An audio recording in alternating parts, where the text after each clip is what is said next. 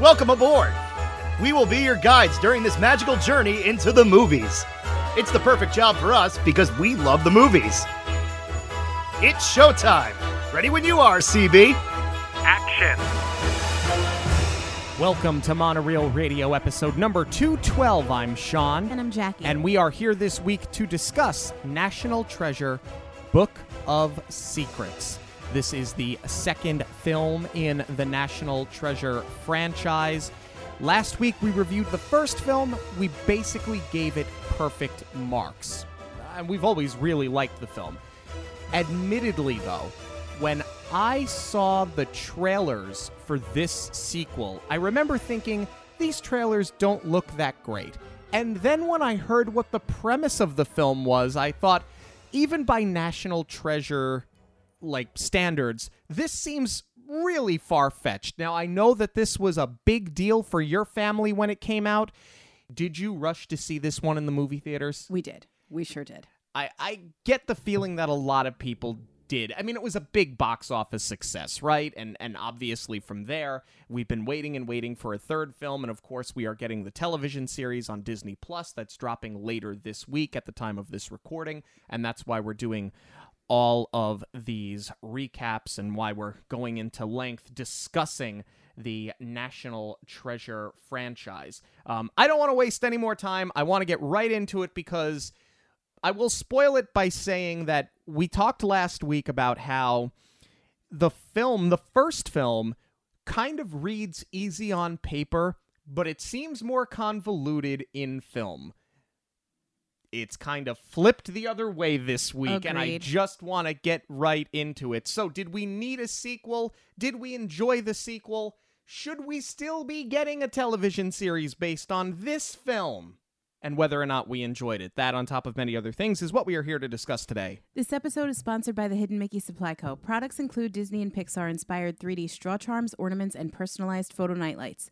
Listeners of Monorail Radio can get a 10% discount with the code Monorail10 at checkout. Visit Hidden Mickey Supply Co. on Instagram and Etsy to stay up to date on all of the new releases. 5 days after the end of the Civil War, John Wilkes Booth and Michael O'Loughlin ask Thomas Gates to decode a Playfair cipher in Booth's diary. As Thomas sees that they belong to the KGC, Booth assassinates President Lincoln. Gates realizes he has decoded a clue to a treasure map, but refuses to help the Knights of the Gold Circle. So as he starts to burn the diary page, O'Loughlin shoots and kills Gates before pulling the page out of the fire.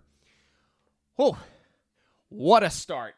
They jump right into it. Starts on another flashback, much like the original film. You know, it's focused around the Gates family again, much like the first film. But what a start with the assassination of Lincoln.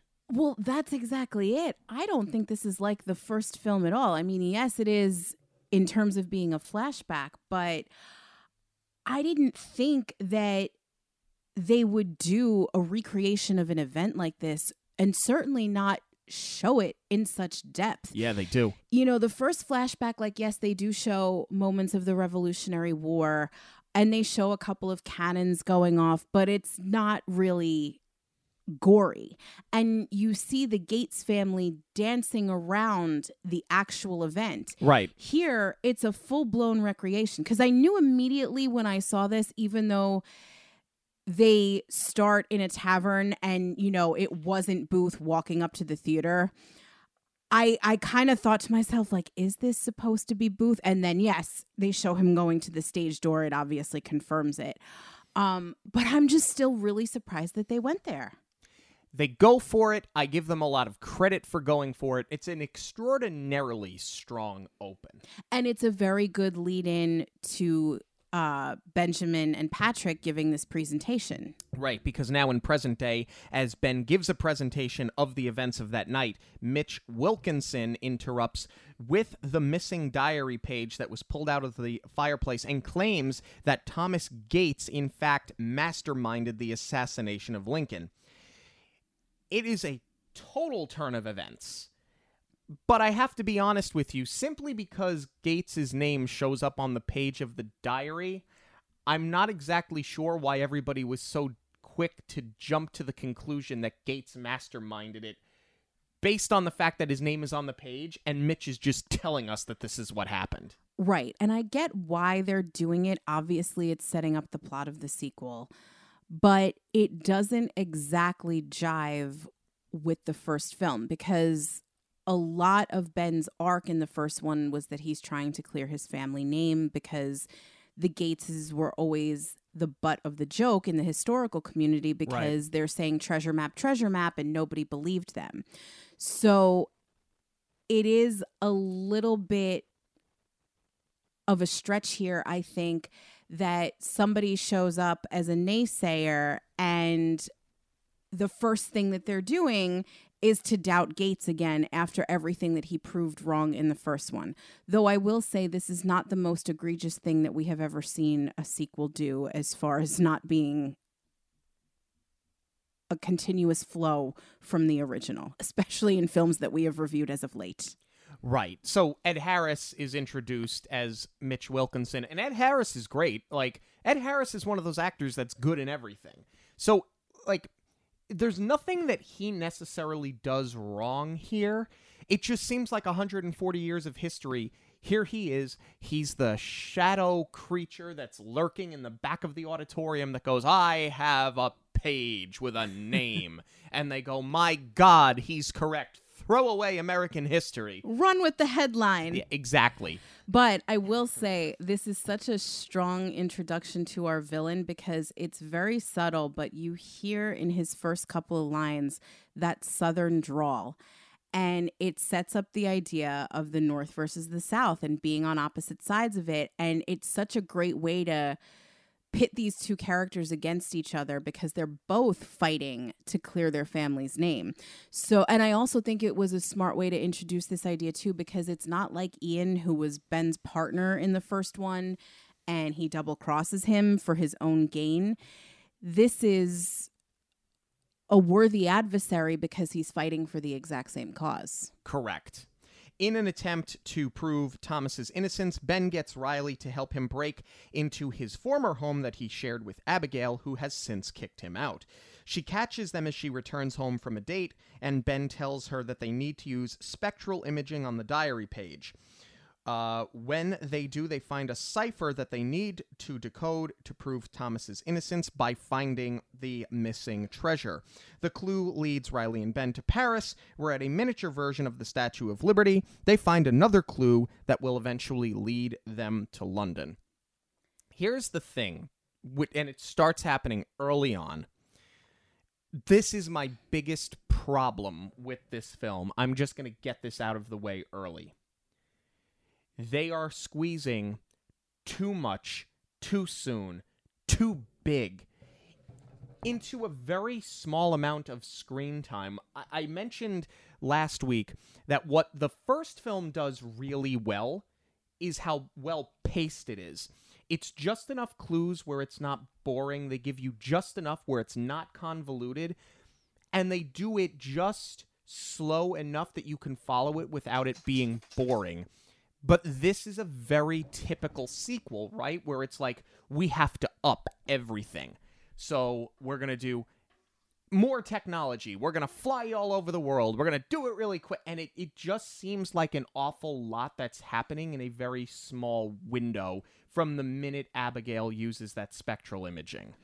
See, I think it was a smart idea to take it international, but I do agree with you. The whole slow burn leading up to I have to steal the Declaration of Independence was just really well done.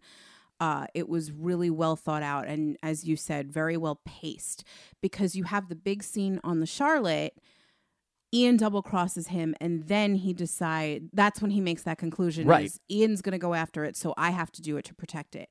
But it's the one scene and one clue. Here, I think they are building to the big moment of I have to kidnap the president, but they are jamming far too many scenes and too many clues beforehand because that is your big moment. And it is this film's Declaration of Independence, but I think it may have served them well to do it Well, no, I maybe it wouldn't have served them well to do it earlier because then it's going to feel like a complete retread. What I really don't like here is what they're doing with our characters. You have Patrick regressing to doubt, and that honestly is getting old because as soon as Mitch shows up, they get back home and Patrick is kind of throwing his hands in the air and he's like, oh, we did all of this for nothing. Not for nothing. You made a huge discovery. Like how do you immediately just drop back into this is never going to work? Yeah, keys to nothing and this and that. What was the point? Yeah. Yeah, I didn't like that at all. And what's even worse for me is the way that they are treating this breakup between Ben and Abigail like it's a divorce and dividing up the furniture. And I don't buy for a second that Abigail gets the house. When it was Ben's discovery, he got credit for all of it. And all he wanted was her name cleared. She has gone back to quote unquote civilian life after this adventure. She's still got her job, right? Her government job protecting documents.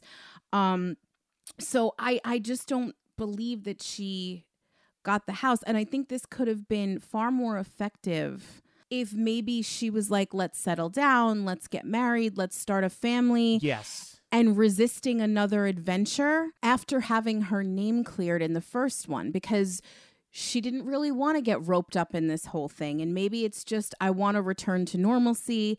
This was fun. And instead, I feel like they did a complete disservice to the character by having her play the pissed off girlfriend. Yes, because now they're just bickering with each other for the sake of, now it seems like a catty divorce. Exactly. It's a trope, right? Like you've seen it 100 times over. And I feel like these characters, this screenwriting is better than that. I 100% agree with you. The relationship with Riley, though, is better than ever. It's still, they just fall right back into it. He's written his book. Ben is still treating him like an assistant despite everything that Riley did to help him in the first one. And I love this quick little scene in France where Riley's got the drone. They're trying to read the inscription on the Statue of Liberty. And these two French cops are hysterical to me. Yeah. It sort of feels like that scene where they're going to buy new clothes once they get to Philadelphia. And, Nicolas Cage Ben is explaining everything. And he thinks that the clerk cares, but she really doesn't. Yeah. Except now, he's played on this idea of a stupid American in France. He wins these cops over. Now they're completely invested, but they still give Riley a ticket. I think this is just such a great little scene to breathe. It's very funny and it's really well done. Even though, as you said, there's a lot going on, but I think it was strategic to let it breathe a little bit. So even though they're cramming a lot in, you're still balancing the pace out nicely. Yeah, in that case, they did. As Ben and Riley are overseas, Wilkinson and his men attack Patrick and clone his cell phone for tracking purposes. Knowing that someone else is hunting the treasure, the two work quickly to get to Buckingham Palace to inspect one of the twin Resolute desks that they believe will lead them to the treasure. This was the clue that they got off of the Statue of Liberty, or one of the 3 Statue of Liberties that exist in the world. How you say Resolute? Yeah. Abigail arrives, and Ben creates a scene that gets them locked in a cell at Buckingham Palace. Riley remotely opens the cell, and Ben and Abigail use a dumbwaiter to get to the Queen's study to inspect the desk.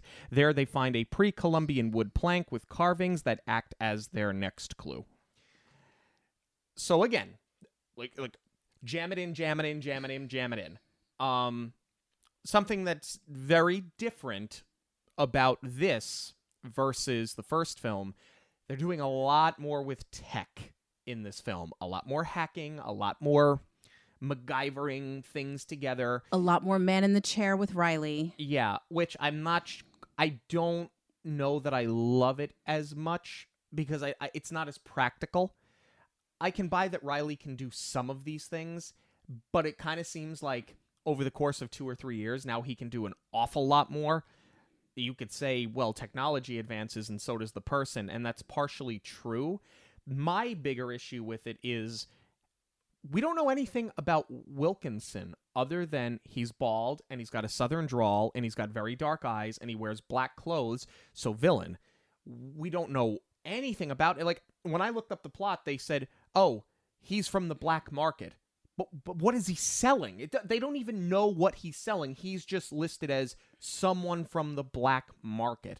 So you have this villain who is intriguing, and the actor's excellent. He's got all of this money to do all of this cloning and all of this hacking, but we don't know what he does. We don't know where he gets his money from.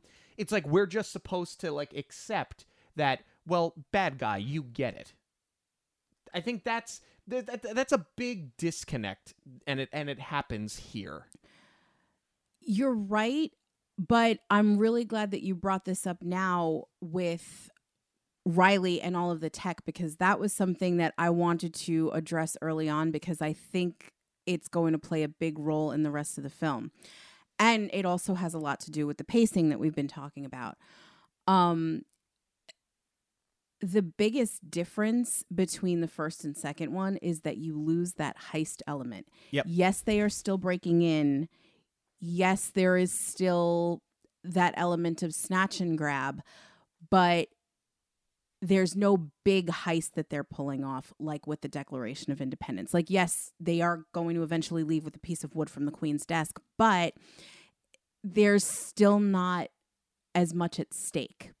So it's really just, it feels more spy movie almost than heist movie. I'm glad that you bring that up. And I have a note on that later. Yeah, I think that that's also where, or why you feel the way you do about the villain. But even though you are losing that heist element, I still feel like this is a really strong scene, because you have your three main characters. Even though Abigail and Ben are at odds, they just fall right back into it.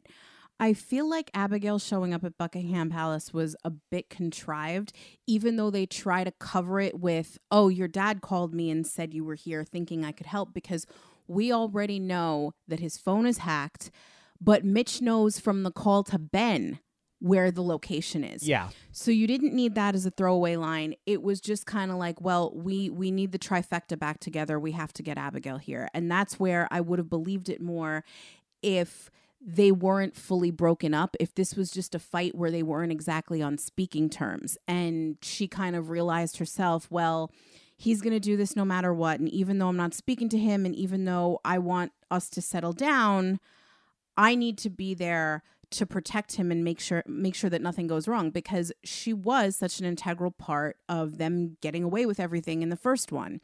They can't do it without each other. And I like that this scene establishes that, because Riley's got his role, she's got hers, and Ben has his, and they are a unit. You need the meeting of the minds. As contrived as it is, there is a big payoff, because they finally let Cage go full Cage in this scene. He's so cagey. It's hilarious. It gets me every time. I actually forgot about this, so I was like, I haven't seen this movie in a couple of years, and I was rolling at this part, because I forgot when he starts, this fake British accent, and I went to the pub to get some whiskey and haggis. When he screams haggis, it's the most Cage we get in the entire franchise up to this point, at least. I'm glad they let him go off, but in this instance, it makes sense that this is where they let him go off. Yes, exactly, because they needed a diversion. And even at first, Riley is like, oh no, Abigail's there. And then when he hears them start to argue, he was like, okay, lean into this. Yeah. He gets a great line too, because to get them out of Buckingham Palace, he sets off the fire alarm and he goes, God save the Queen. And that's where Justin Bartha is just so perfect, because I think any other actor would have delivered this line so heavy and like screamed out, God save the Queen. And he's just so subtle in his delivery. It's perfection. I love the puzzle box desk. I love how they realized that the creator of the desk was a puzzle maker, and that's how they figured it out. Like, this is where it works really well, where they do have to use their smarts, and they do have to uncover and stay a step ahead of everybody else and use their knowledge of history and just their common sense and their quick wit to figure out these clues. This is where honestly, like, this is where it feels the most like National Treasure. A lot that happens after this, just in my opinion, gets so outrageous that you completely lose the charm that is National Treasure. Yes, and that's exactly what I'm talking about, where you need the three of them, because up to this point, we see Ben and Abigail sneaking in to the Queen's room, and we hear Riley, but it's the cutting back to him where as soon as they say, oh, there's a name here, and then he just Googles it, it's almost like a jarring edit because you don't exactly forget he's there because you hear him, but it just flows because you know you need him for this part. Right. It's just really well paced. Wilkinson tracks them down in London and eventually gets the plank, but not before Ben takes a photo of the plank on a traffic camera so that he can decode it himself. Okay, here's my thing. When Ben sees Wilkinson, what we know up to this point is he's like, somebody else is after the treasure. Well, who else would it be? And when he sees Wilkinson, like the look of shock on his face, you have not had another adversary in this film. It made sense that he knew that Ian was going after it in the first film because Ian double-crossed him. There's nobody else that could possibly be doing this at the exact same time that you are doing this. Especially when Wilkinson has literally showed all of his cards. Yes. Yeah, that's the only thing that I was bumping on a little bit. And then we get your favorite thing ever, guns in a metropolitan area. Where are the authorities? This is my thing. Watching this, I immediately thought about Casino Royale, which came out around the same time. It was a massive success. Yes. The Italian Job had come out a couple of years prior to that. Again, Michael Bay films, right? The car chases, Transformers, exactly what I was thinking right? of. Like, this is where it's no longer National Treasure. That's just how I feel about this. From this point on, the film goes so off the rails in the other direction that it doesn't feel like National Treasure anymore. It doesn't make sense that... It didn't make sense in the first one that Ian was as reckless as he was, but whatever, you kind of just take it for what it is. But in this case, they are not doing anything to hide their identity. You know, like... And Ian doesn't do it in the first one either. But I almost feel like it's even worse off here because at least Ian's guys were using silencers on their guns. They were trying to hide something. This, we're hijacking cars, and we're crashing them into crowded buildings and crowded streets, and we're flipping them over. It's too much. Well, it's a sequel. They needed to up the ante. No, they didn't. I get it, though, because there was a beat where I did think the exact same thing, and I was kind of like, we're in London, tight streets, wrong side of the road, there has to be a car chase, and I almost rolled my eyes, but I disagree because there was a car chase in the first one when they take Abigail, and they're, ripping and roaring through DC, and they pass her from Ian's car into the van where they are. So I was kind of like, all right, being that there has been a car chase before, I don't feel like they are just completely trying to abuse the setting. But I do agree. There were a million other comp films just like this with car chases. And to a point where I was actually watching this and I was like, I'm surprised they didn't incorporate this into Lights, Motors, Action, because that was also such a huge thing. Yep. Especially that it was supposed to take place in that little European town. Instead of putting Lightning McQueen in there, why didn't you do more with this? That is exactly what I have written here. Right? Yep. Yeah. And the traffic cam, it's fun. It's a good idea, but they almost call attention to it when he does it without thinking, and he just looks at Riley and he's like, hack the camera. And Riley's like, I love that you just assume that I can. I mean, I can, but I love that you just assume it. And then they throw the plank out the window. Couple of things with that. I do appreciate that they have alluded to smartphones, but they're not completely relying on them. Like, he asks Abigail, does that phone have a camera in it? And she's like, yeah, but it's broken. So they do have to get creative. They didn't just rely on, well, we have this new technology, so we're going to write it right in. I thought that was clever. I don't hate the back and forth with Riley because that's exactly Abigail's point. But at the same time, the three of you have built an entire relationship, and what you do based around the fact that you can just communicate with very little words because you know the other person's going to be there. So I feel like that is something that they should appreciate about each other and not harp on so much that Ben just assumes they're going to do it. He needs them to do it. The other thing that I do really appreciate about this scene, though, during the car chase is that there are not a lot of wides. It is shot very tightly. So, again, you have the three of them doing most of their own stunts. Yeah. Back in the U.S. with Patrick's help, they learn that they are chasing the ancient city of gold, but they need the help of Ben's mother, Emily, to translate the ancient Native American language on the plank. Because apparently she's a historian and this is what she does. She translates the plank but tells them that they only have half of the clue, so they head to the other Resolute desk, which happens to be in Washington, D.C. at the White House in the Oval Office. We get Helen Mirren, which, I mean, what do I need to say? She's a legend. She's incredible. I love that they tapped her for this film. Yeah. I totally buy the relationship with Patrick, that they leaned into the treasure maps and the family history cost him the love of his life.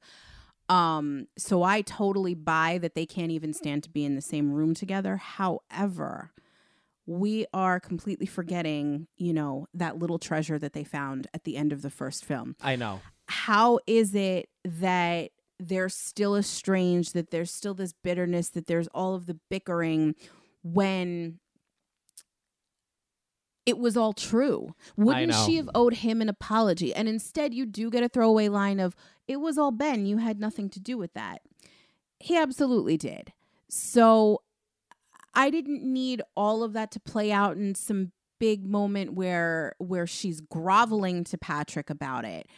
But I just don't buy that she would that she wouldn't have softened her stance a little bit. The scene is funny, but it's not because it's well written. It's because Jon Voight and Helen Mirren do really good work. So good. That's what it is. But you're right. We're just going to throw the entire first film to the wind at this point. At the White House Easter egg roll, Abigail uses Connor, the man she is currently seeing, who is also the White House curator, to get them into the Oval Office. And as Abigail distracts Connor, by basically any means necessary, Ben opens the desk to find that the other plank is missing. Ben finds the symbol of the president's secret book in the drawer, so knowing that they need the book, Ben goes to Agent Sadusky, who confirms the existence of the book. However, the president is the only person who knows the whereabouts of the book, so Ben decides, naturally like you do, that he has to kidnap the president to learn where the book is being kept. Let's just put a pin in the moment where this film jumps the shark, and let's go back to the Oval Office. Yes. What I like is that we haven't seen a whole date with Abigail and Connor. Played by Ty Burrell, by the way. Yes. Who is perfection in this role. He's bringing her back home when the night that Ben is breaking into the house. So yeah. I like that they covered their tracks and they didn't just intro him at this point. I think that would have been utterly ridiculous. But to play off of the idea that he's so obsessed with Abigail that he'll do anything for her, and then, he turns into this sort of bumbling fool when they're in the office. It just works so well. I feel like the scene could have been a lot more comedic, though, had it been more of like a noises off type of thing with more people walking in and out of the room, and just another added element of like, oh my God, anybody could be in here at any moment. Or if Connor had left them in there for some reason and there was a threat of him coming back. They did it better, really, in the Queen's office. They did. I mean, the scene is very funny. And I can buy the fact that, let's just call it what it is, Abigail's wearing a low-cut dress and she's bending over in front of him, and that's what's got him distracted. And when that doesn't work, she just starts making out with him. Like, it's funny, and here's the thing, I can see Abigail actually doing all of these things because she wants to hunt the treasure down now as badly as the rest of them do. So it doesn't seem like it's out of character per se, but you're right. For something that is usually, or at least was in the first film, and I'm not saying this again because I'm tired of saying it, it was so smart and so calculated and kept you on the edge of your seat. Girl wears low-cut shirt, bends over, kisses boy, just kind of seems lazy. It feels very cheap for this film. Yeah, it's like it's the cheap and easy way out of it. That's exactly what it is. Funny as it is, and as much as I think it makes sense for all of the characters, it just seems cheap. I think what also makes it funny is Ty Burrell. I feel like anyone else, this scene would have collapsed. Yeah, I think the only other person that maybe could have pulled this scene off, although I don't think he was quite famous enough at the time, the only other actor I think you could put in that role would be maybe John Mulaney, and he could do it just as well, but that's not really what we're arguing here. The scene works because of Ty Burrell. You're completely correct about that. I actually think Mulaney is a little bit too young, and it would have felt like Boy with a Crush. But would that have worked? I think it's funnier because you have an older man who's acting like a boy with a crush. Understood. And I love Sadusky. I love that Harvey Keitel is back. Yes. We mentioned him earlier, but I love this. Let's go look at the ducks. And I'm going to tell you that this book exists. As a friend. As a friend, I can't do it in my office because now I'm on the clock and people are listening. Well, because they did establish that relationship with Sadusky in the first one when Ben notices his ring that I think had it. Was it the Mason logo? It was the Freemasons. The Freemason logo? Yeah. So they, even though Ben has broken countless laws, Sadusky still respects him, and he loves that he has such a respect for history. So I think when he realizes now that Ben is onto something, he knows better than to stand in his way, but he's like, I'm not going to lose my job over you. Right. So I like that there is this I will meet you halfway element to their relationship now. Yes.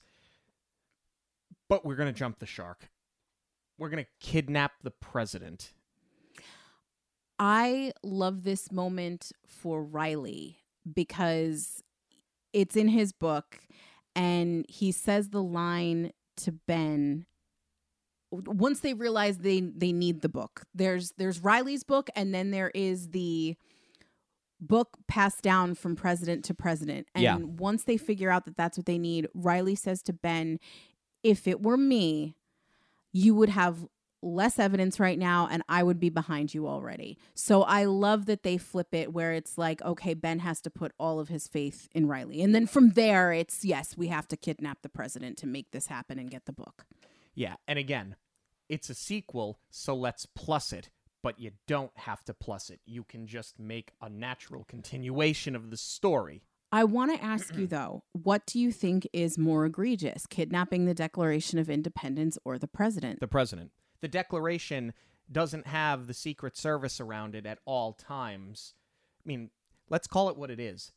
The president's got hidden snipers within a quarter mile of his body at all times. In theory, what they did, as far-fetched as it was that they stole the Declaration of Independence, you're stealing an exhibit from a museum. As difficult as that may be, I don't believe it's impossible. I think it would have needed to be more of an inside job than it was, though not impossible. Kidnapping the President of the United States. You can't take a selfie with the President of the United States, much less kidnap the man at his birthday party. I'm not talking about, though, what's more difficult to do. I'm talking about what do you think is more valuable? The president.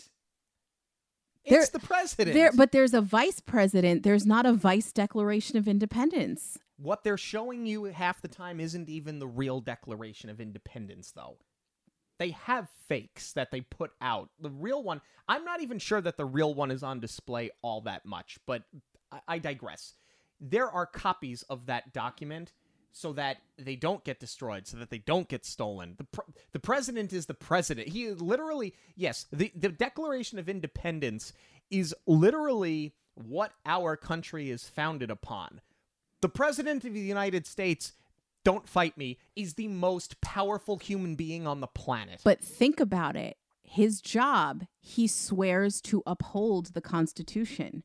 So even that alone is saying that that Constitution is more valuable than the president's life because it's his job to protect it. Fair enough. I do feel like you're doing a lot more. You have to do a lot more to kidnap the president than you do to steal the Declaration of Independence. Oh, well, I'm glad you bring that up, though, because I feel like they just breezed right through that. Yes. Okay. So can we talk? I'm going to talk about the scene now, but I'm glad that you bring that up. Yes. Because it's totally true. At the president's birthday at Mount Vernon, Ben sneaks in.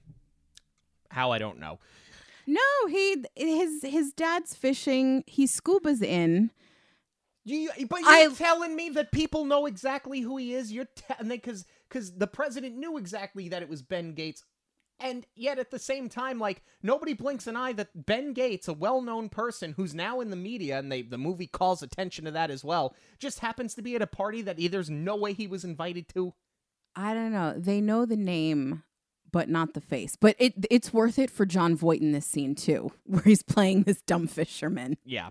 So Ben sneaks in, and knowing the president's admiration for George Washington, Ben shows him a hand-drawn map of Mount Vernon done by George Washington, showing an underground, undiscovered tunnel.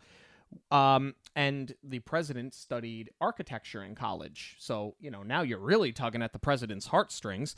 So they go underground together without the Secret Service because the president calls them off. Gleefully just goes away with Ben, where they find this underground tunnel. Ben traps the president inside, where he tells Ben eventually the location of the book and asks him to look at page 48. 47. You're right. Okay. Okay. You go ahead. Yeah. Because you know what I'm going to say. There's a lot leading up to this. So we kind of skipped over when Ben announces that he's going to kidnap the president. The three of them, Riley, Abigail, and his father, an outburst. What? You can't. This is crazy. Da, da, da, da, da. And again, that's why I posed the question, what do you think is more valuable? Because when it was, I'm going to steal the Declaration of Independence, Riley launches into, you shouldn't, but here's how we can actually achieve this. After everything that they've done, I don't believe that the three of them would be against Ben in this moment. Maybe his father, but not Abigail. And again, you could have leaned into, it's my job, you can't do this. Right.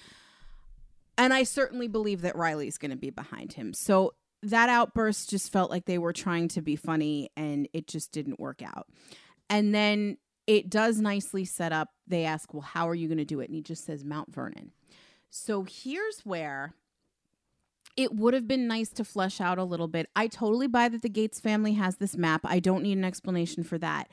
But how Ben knew that this was actually going to work, that the tunnel did in fact exist, that there was a secret passage. It just would have been nice to see how he knows the history of this a little bit more. And I feel like something probably got cut for time setting this idea up. And instead, I would have also just brought that they knew the president's birthday was at Mount Vernon because, hello, it's George Washington's home. Like, it just seems like a natural fit where you would host a president's birthday if it's not going to be up at Camp David. So there's this montage where they're booking up all the hotels in the area to force Mount Vernon, and they never connect the dots of why it was so specific that Ben needed the birthday to be there. I'm thinking in my head the whole time it's, oh, Ben knows that's where his birthday is going to be, but because they steered the ship there, we just needed to know that this was going to work and it was worth the risk. Right. Also, the president of the United States is never just going to blow off all of his dignitaries to go crawl through a slimy, dusty underground tunnel with a conspiracy theorist. As brilliant as Ben is, and as he did find the treasure in the first film, the president is never going to do this. I can see the president like wanting to like put on his dancing shoes for a while and go listen to Lyle Lovett and do all the other stuff that he was going to do, and maybe he just wants a break from the Secret Service, but he's never just going to go into an underground tunnel without any sort of protection. Or even just an old tunnel that poses the threat of collapsing on him. Yeah. However, what I do really like is the characterization that they gave our fictitious president. Because he doesn't have a name. He's just the president. Yeah, it's just the president. I like that they made him, just Ben has the ability to convince you that there is a treasure and you just become a little boy that wants to go on this adventure. So I love that they did that. I was actually going to ask you that, though, what you think about, because they don't give the president a name, do you think it was smarter to go with the current president, or do you think that they should have, just because of the way that they sort of rushed through things, would it have been smarter to pick a former president? No, I think just to go with an evergreen president. You don't have his name. You could have made up a name and it wouldn't matter. But he's just the president. He doesn't need to be more than just the president, frankly. But I think you had to make him just this evergreen character that's not real. And I'm just realizing now as I'm saying it, though, only the current president knows where the book is. So they would have changed the spot, theoretically, from where the former president had it. Yeah, even though when they do eventually find it in the next scene, it's in a spot that looks like it it clearly would have been there forever, because it's in a hidden compartment in the president's private library inside the Library of Congress. It seems like it would have been there forever. Right. And that it wouldn't have just moved from place to place. And I guess that's where I'm bumping on this idea of you could have asked a former president, instead of kidnapping the current one, they could have done a whole different scene where they were pursuing a former president, trying to hustle him down. Like, does the book exist and where is it? Right. I mean, look, the president, he could have lied for Ben. This is the other thing. He didn't, because he kidnapped him for a few minutes just to get the location of the book. Then he asks for a favor from Ben. He could have just lied on his behalf, because instead he says 200 people just watched you kidnap the president. Your name is already in the media because now everybody thinks that your great-great-grandfather spearheaded the assassination of President Lincoln.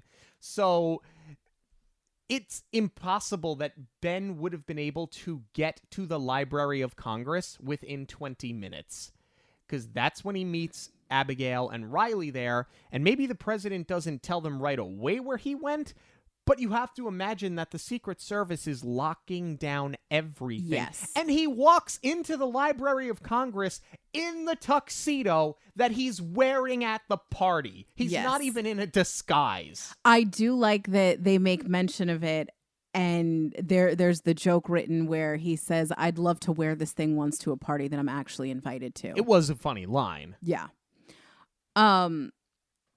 Geographically, though, I'm not sure this makes sense. I went to Mount Vernon when I was a kid. Like, we tacked it on to a DC trip. Right. So I know it's close, but I don't know about 20 minutes. It's not enough time that the Secret Service would not find you. Right. Especially because when they tip the FBI off about the president, Sadusky immediately knows that this is part of Ben's plan. Right. But the other thing is, it's like, well, then why did you tell him? And why did you confirm the book? You had to know that a man who went after the Declaration of Independence was going to do something like this. Yeah. I wish that there was more of like Sadusky putting on a show, because obviously, like I said, he has to know. So it would have been nice for him to go, oh my God, this has to be Gates at it again. And it also looks a little bit suspicious on his part that he immediately knew it was Gates. Because you're a co-conspirator now. Right. So I think there should have been a little bit more of a putting the pieces together on Sadusky's part, or at least phoned it in a little bit. At the Library of Congress, they find the book and realize that the Queen was helping the Confederates to divide the United States, and that President Coolidge found the clue and that Rushmore was a cover-up to hide the whereabouts of the City of Gold. Ben sends a photo of the plank to his father so that his mother can translate it. However, Mitch gets to her first and threatens to kill Patrick if she helps him. Don't forget, we have hacked that phone, so he's seeing everything, and Ben and Patrick have no idea that this is how Mitch is onto them. Right. She vaguely translates it to tell them to release the hummingbird at Mount Rushmore. Mitch shows Emily the final clue to the treasure, a letter from Queen Victoria to the Confederates, which he burns to keep its secrets with him so that they can go to Mount Rushmore where they intercept Ben, because now at this point, he is the only person that will ever know the final clue. So by burning this letter, it's a failsafe, right? Like, there's no way they could ever find the treasure without Mitch being involved. So at this point, as much as I dislike how they're overusing technology and it's just hackers because, bad guy with money, this scene is where I think Mitch is at his best, and I wish that they would have done more fleshing this character out and had not just solely relied on bad guy. You get it. You're right, but on the other hand, Ben has just kidnapped the president. It's like the worst thing you can do. So anything that Mitch does can't be that bad where it's going to top that. I think they have to make him sort of villain light so that any act that he does is not bigger than what Ben is doing. And speaking of kidnapping the president, I realize that is why the FBI is after him. However, this is where I bump on it a little bit. I'm not going to say that the whole film falls apart, but because of what Ben did and made the discovery of the Templar treasure, it just doesn't make sense that he wouldn't have more people backing his next endeavor. And I mean, they have tried to set up that idea of his credibility being questioned just by virtue of Mitch being involved.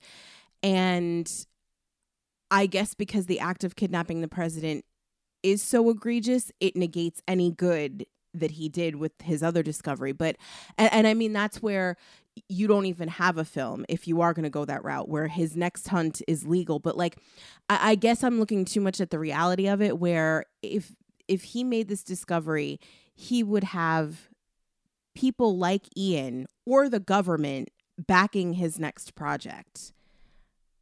Yeah, I think that, but let's not even look at it from a perspective of having somebody financially back you.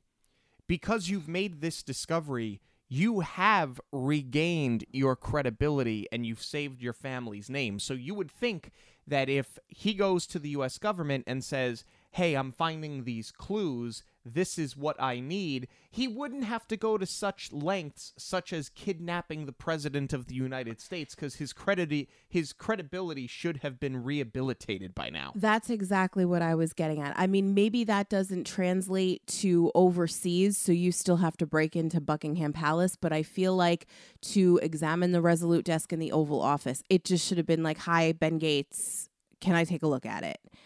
And somebody'd be like, well, why do you want to see it? Or even just asking Sadusky to get him in. I feel like he would have carte blanche to do that. And I guess that's where, again, we've said kidnapping the president is pretty far-fetched, but the president is the only one who knows about this book. So they do sort of cover their tracks in that regard. But it's just frustrating to see this chase through the Library of Congress and all this sneaking around when, to me, at the very least, Abigail should go or Riley should be allowed in for his research because he was such an integral part of finding the Templar treasure. And certainly Ben should be able to waltz in there and see whatever he wants. Yeah, let's talk about the Library of Congress scene. I mentioned earlier that the book seems like it would have been hidden there forever. Yes. So I think that as cool as it is that they find it and that the code that unhinges the lock seems like the code that would have been on the spine of the book. I just think it doesn't work because it feels like it should have always been there. Not that particular president just happened to stash it there. Exactly. If there wasn't a compartment, I would have bought, okay, he hid it right in plain sight. Smart. But that was the only thing. Yeah, it's like you said, they just set it up for the sake of having this combination lock. And we've already seen combinations with the Resolute desks. So yeah, they could have done something a little bit different here. I also don't think they're going to put the presidential seal on the door that is locked to keep anybody but the president out. I feel like they would do a better job of trying to hide the fact that that is the president's private library. And you would think there would have to be more like biometrics or facial scans or something to get in rather than a 4-digit punch code, because the door is 4 digits. Yeah, maybe a camera. Yeah. Maybe a camera somewhere. True. It seems like it was too easy to get there. Yeah. We have to break in. So we're just going to walk through this door that this elderly gentleman with a cart of books happened to walk through. And we're going to sneak up a staircase and then find the door with the presidential seal. It was just too easy. I mean, I will give them credit, though, because we've already had a scene in the White House. So I wouldn't have wanted them to go back there. I feel like it would have been too much of the same thing. Can we also point out the fact that at this point, Ben has been accused of kidnapping the president of the United States. Every government agency on the planet is after him, and yet somehow, some way, those same police and government agents don't try to stop Abigail or Riley when they look at their identification. Don't you think that they would have been people of interest? Seriously, they really dumbed down the Secret Service in this one. From the tunnels in Mount Vernon to here. Well, I don't know if this was Secret Service at the Library of Congress. It doesn't matter, though. You put out an all-points bulletin that the president's been kidnapped. The accuser and all of the people of interest would have been mentioned, you would think. Hey, be on the lookout for them, because if you find them, you probably find him. Well, or just like in the first one, they went to Patrick's house to find out Ben's whereabouts. You would think they're going straight to Patrick and Emily and Abigail and Riley to find out when was the last time that they saw him. Yeah, the scene does kind of fall flat. As fun as it is that they find the book, I do think that it falls flat. What I will say, there's a very strong end to the scene. I like that Abigail is the one to drive the car out, and they give her a little bit more agency here. Yeah. All right. So out at Mount Rushmore, they use water bottles to wet the stones on the mountain and reveal the symbol of the eagle, where Ben finds a latch that opens a secret passageway underneath Mount Rushmore. They become trapped inside and separated when traps meant to deter treasure hunters begin to go off. Patrick and Emily try to find their way out, while Ben, Riley, Abigail, and Mitch are finding their own ways out. Eventually, they all reunite and avoid more traps and floodwaters to reveal the City of Gold. I want to talk about the top of this scene. I love the Mount Rushmore tie-in. I don't think that there was a better location that you could have picked as far as hiding something in plain sight, Mount Rushmore being a cover-up, and you needed a big space, obviously, for this whole structure. So I think that was really smart. I also like how they got everyone there, because in the first one, it was that convoluted who has the upper hand. Abigail and Riley are coming from one place. They're trying to save Ben, who's in the clutches of the FBI, and they use Ian as a tool to get everybody to one spot. Here, they get both parties to Mount Rushmore, and they are holding Emily this time as collateral because, as you said, Mitch, went to her for the translation, but he keeps her with him.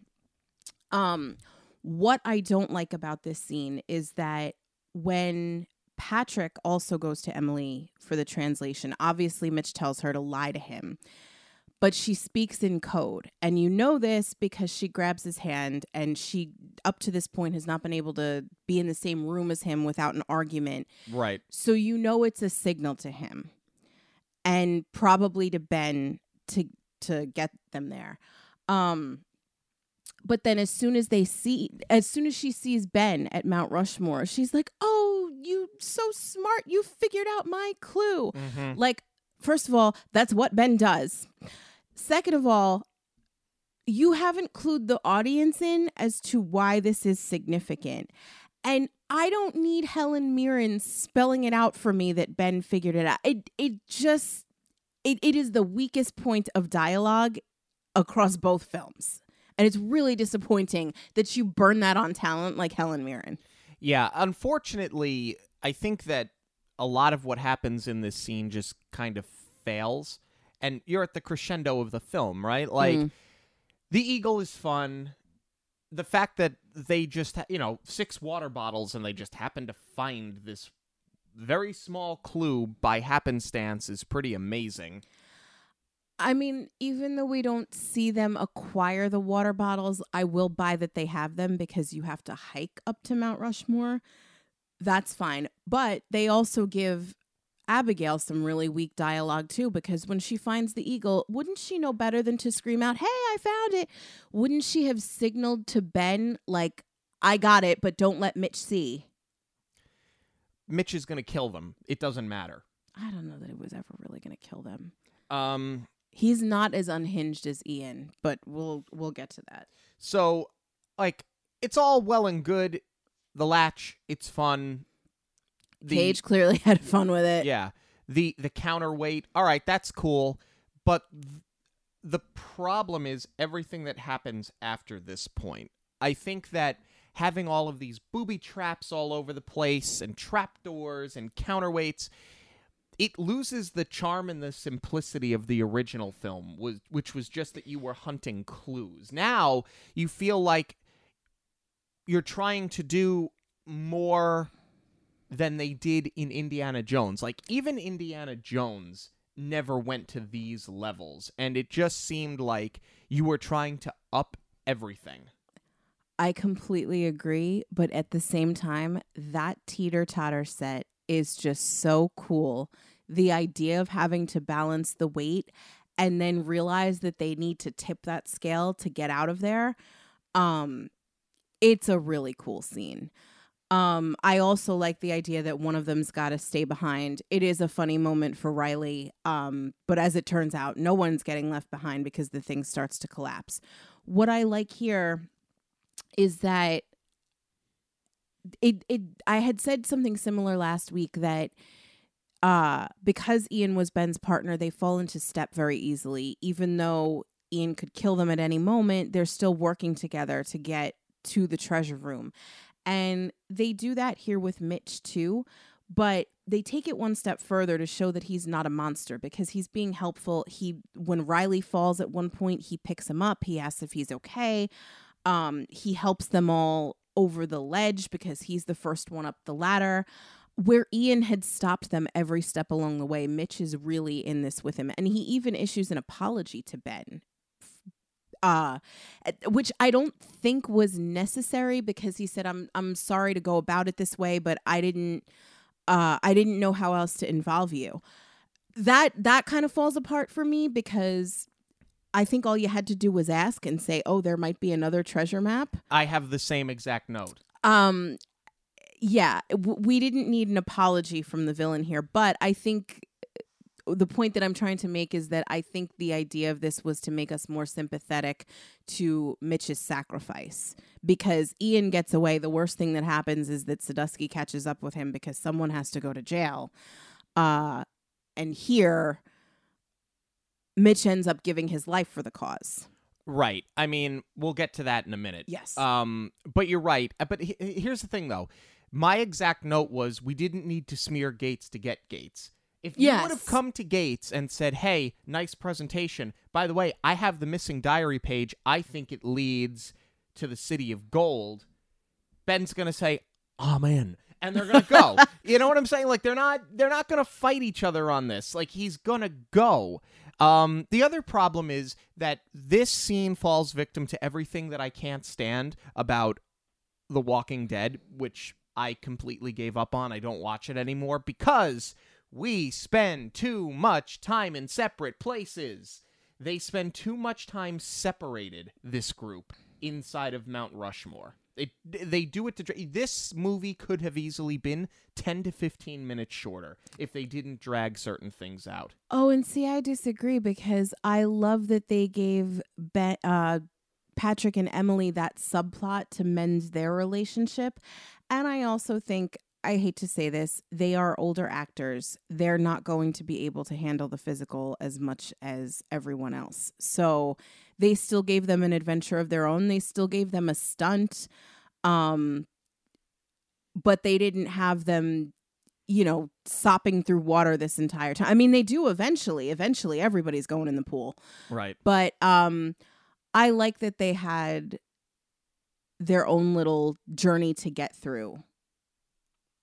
Yeah, I guess. I want to talk about the City of Gold set. What set? Well, no, that's exactly the point that I was going to make. When we were watching it, you and I both groaned when they do the first wide sweeping shot of this room. And I thought it was CGI. But I don't believe that it is because they are standing on that platform multiple times where there's the, I don't know, that table where Emily sees the inscription and she thinks it can unlock the translation. They stand on it in the first time that they get in that space, and then they go back again when, she's got her team and they're cataloging everything. Riley is sitting up on one of the staircases. I think it's a hybrid. I don't think that they built this entire room, but I just think it's a weird angle, and they don't get a great shot of it on the first reveal, and it looks like CGI. But I think for the most part, it's a practical set. And the other thing is they are going to flood this room, so it has to be practical. I think your close-ups are practical. I think all of your wides are CGI because it stood out as looking lousy. And I said last week when we reviewed the first film, if they did it now, this entire thing would be CGI. And here we are only, 4 years later, and horrific Disney CGI that for whatever reason the movie-going audience has just accepted, and they're gleefully happy to see it. And I don't understand why. No, you absolutely called it, and I will give you that because this is supposed to be the City of Gold. I think it's arguably a bigger discovery than the Templar treasure, even though that has so many historical artifacts. To me, that set is still more impressive, and this is where you should have upped the ante, and this should have been the better set, but it's not. As far as the escape, though, with the flooding, I think it has the Templar treasure beat. That's pretty cool. I thought this was a good idea. Yeah, let's get to the end of the movie here. As the ancient walls begin to give out, the floodwaters begin to take over the city, so they look for a drain to escape. They find a door to an escape tunnel, however, it closes on its own, so one of them will need to stay behind to keep the door open. Ben volunteers to stay behind, however, Mitch ends up being the one to stay behind in exchange for being credited with finding the treasure. Upon their escape, Ben turns himself into Sadusky, however, the president pardons Ben and clears Thomas Gates's name. Ben also tells the president that he can help him with what he found on page 47. So here's the thing. With this escape and with the floodwaters. Yes, I think that this escape is more daring and more thrilling than what they need to do to get out of the treasure room in the first National Treasure film. Especially because you've eliminated your villain by sending him after a false clue at that point. Correct. So it is more thrilling. However, Mitch doesn't sacrifice himself until he realizes that it's too late. It's always going to be Ben, but between the floodwaters coming down and things crashing around in the room, literally the two of them inexplicably get flipped. Like, Mitch is basically out of that room. And somehow he and Ben just completely get flipped around. Yeah, I hate to say it because these films are otherwise so well done. I mean, we called out that one production flub last week where you see Abigail and Riley in the background of a shot that they shouldn't be. But here, I don't think that this is an error. I just think that they didn't light this space well enough. I mean, I understand it's a cave, it's got to be dark, but to me, it's just not well lit. I have thought that every single time that I watch it. Even the first time I saw it, it was very difficult to tell what's going on, especially once Ben gets back to the door. Because then Riley says he's going back to get him, and you don't know who's on which side. You do see Ben slip because the door doesn't just open. I think it's on sort of a pulley system, and that's why one person needs to stay. And you can't just wedge something under the door. You have to be in the dial that holds it open. You see Ben slip because everything is collapsing from there. But you're right. It doesn't make sense that Mitch is the one who goes back to, they've already decided Ben is going to stay. And I mean, obviously they're not going to kill him off, but it just didn't make sense. You're right that he was at the door and then he went back to sacrifice himself. It also doesn't make sense that as soon as the door shuts and they're sitting in the escape tunnel. Remember, it was, we can't wedge the door open because then the tunnel will flood and everybody in there will be killed as well. And that's not what happens, because as soon as the door shuts, we see light and there's the escape to the outside world. So those waters were already running out there, so it wouldn't have mattered if that door was wedged open or not. Not to mention Ben wedges himself in the door. Right, that's how he gets stuck there to begin with. Yeah. He should have lost his legs. Yes.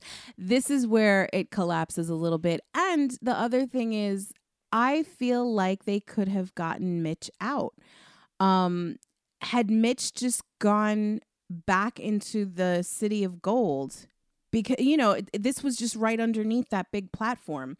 If he had gotten to higher ground, I think that the rest of them would have had enough time to escape and maybe not pump the room out, but at least send a rescue mission in or a team in to get Mitch, because he probably theoretically could have gone out the way that Emily and Patrick came in.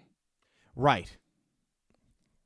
Yeah, there's just a lot that it leaves a lot to be desired at the end of this movie. Yeah, I mean, I didn't need a happy ending that much where he survives, and I also like the character moment for him because all he wants is his family's name cleared and he wants credit for the discovery, and that's enough for him, but I still think you could have got him out. My other bigger issue is that we never find out anything about page 47, and I do believe that was the way to leave the door open for the third sequel, where now you would have had the government support in trying to find whatever this thing is. So I'm still hoping we get that film and they don't bury it now that they're passing the baton to the Disney Plus series. Yeah, I mean, I guess we're going to find out soon enough when the series drops this week if they're talking about what was found on page 47. Okay, final thoughts on National Treasure Book of Secrets. I mean, I guess let me lead off with this question to you. After having seen this, without having seen the new television series, do you still want a third film? Do you want a third film because you want a third film, or do you want a third film because you want to see them tie up page 47 is my question. That's a fair question. To answer that, I think I am sort of going to talk through my final thoughts on this, which is that the first film is infinitely better than this one. I mean, we gave it a near perfect. This is certainly not a bad sequel. They just didn't outdo themselves from the first film. So that being said, I think it can sort of all only go downhill from here. I don't think that a third one is going to be better than the first two, although maybe because they really took their time here, maybe they can make it better. That is my hope. But at this point, I am hoping for a sequel, a third film in the trilogy, more so for the answer to Page 47 than I am to see another retread. Okay, that makes sense. So, you know what? To me, this movie is just okay. The first one, I did give it perfect marks. I don't think that sequels necessarily need to exceed their predecessors. I think that if you make a sequel that's on equal measure, then you've made a successful sequel. Yes, I agree. I think the obsession with we have to plus it, we have to plus it, we have to plus it.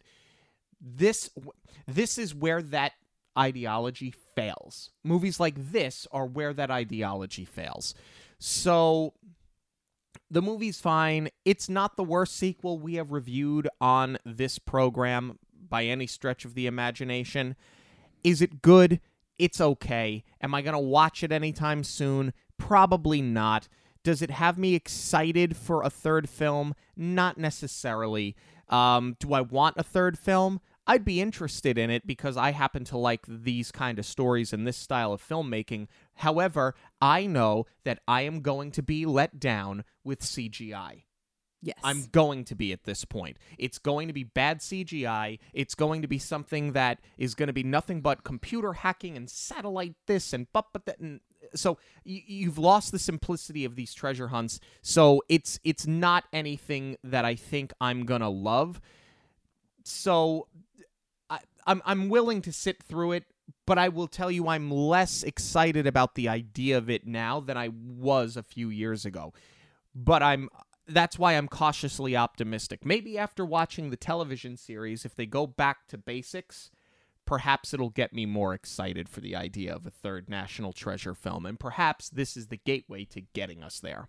But we want to know what you have to say about National Treasure Book of Secrets. You can let us know on Twitter, Instagram, and Facebook at Monorail Radio. You can also email us, monorailradio@gmail.com. News of the week is coming up, but first, a quick break. When we were planning our first family trip to Disney World, Jackie was the first person that we thought of. Jackie helped us with every step of the planning. She helped us pick the right time of year to visit, to make sure we don't have big lines, and she helped us pick the right hotel for our itinerary and our budget. She also gave us great recommendations when it came to scheduling our parks, our dining reservations, and the attractions. These days, it feels like there's a lot that goes into planning a Disney trip, and there's a lot that we just didn't know about Disney World, and we're just so thankful for Jackie's advice in making it all a little bit easier. Yeah, when we got to the property, we realized we wanted to add on another park day, so we texted Jackie early in the morning, and she got back to us right away, and that really helped us make it happen. We had some amazing meals and drinks. We went to Cinderella's Royal Table. We went to Oga's Cantina. We rode Rise of the Resistance without waiting on a long line.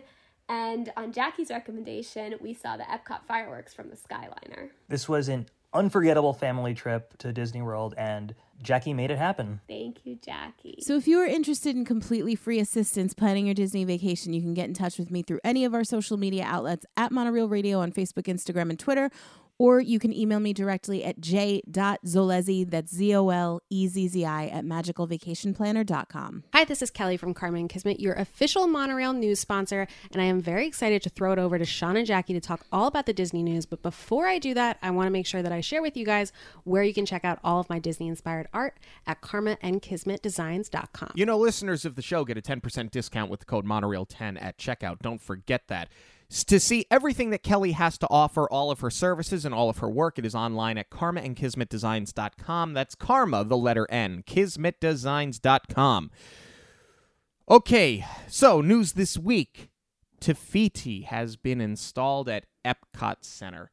And when you saw the photograph online, you were taken aback by the scale of Te Fiti. I said I don't think she could possibly be this large. It has to be an angle. But it was a little startling to see what appeared to be a very large structure sitting in front of Spaceship Earth. Yes. I mean, I figured that they were playing with the camera angles, but then I don't know. There is so much emphasis on Moana. They've added Moana everywhere. I thought, what if this is going to be like the next Epcot weenie? I got very nervous. And then we ended up in Epcot last night. We went to see the Candlelight Processional with Josh Gad, which we are going to talk about in depth in our next Dockside Chat, which is coming up later this week. So I got to see it for myself. In fact, we didn't see it at all. It's absolutely the angles. You can't even see it over the construction walls. So it's definitely not the Moana-strosity I thought it was going to be. Yeah, and you can see some of the water features peeking out from above those construction walls, but this you can't see. So if you were concerned that it was going to be, you know, the sorcerer hat in front of the Chinese theater, it is certainly not that. But we want to know if you are excited about them furthering the development of this Moana attraction at Epcot. We're not.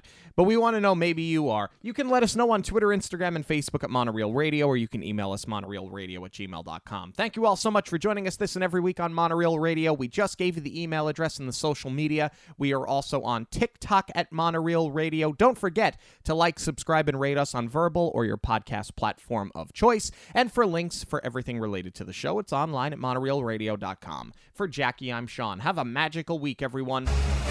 On behalf of Monorail Radio, we'd like to thank you for joining us. We'll see you at the movies, the stuff dreams are made of.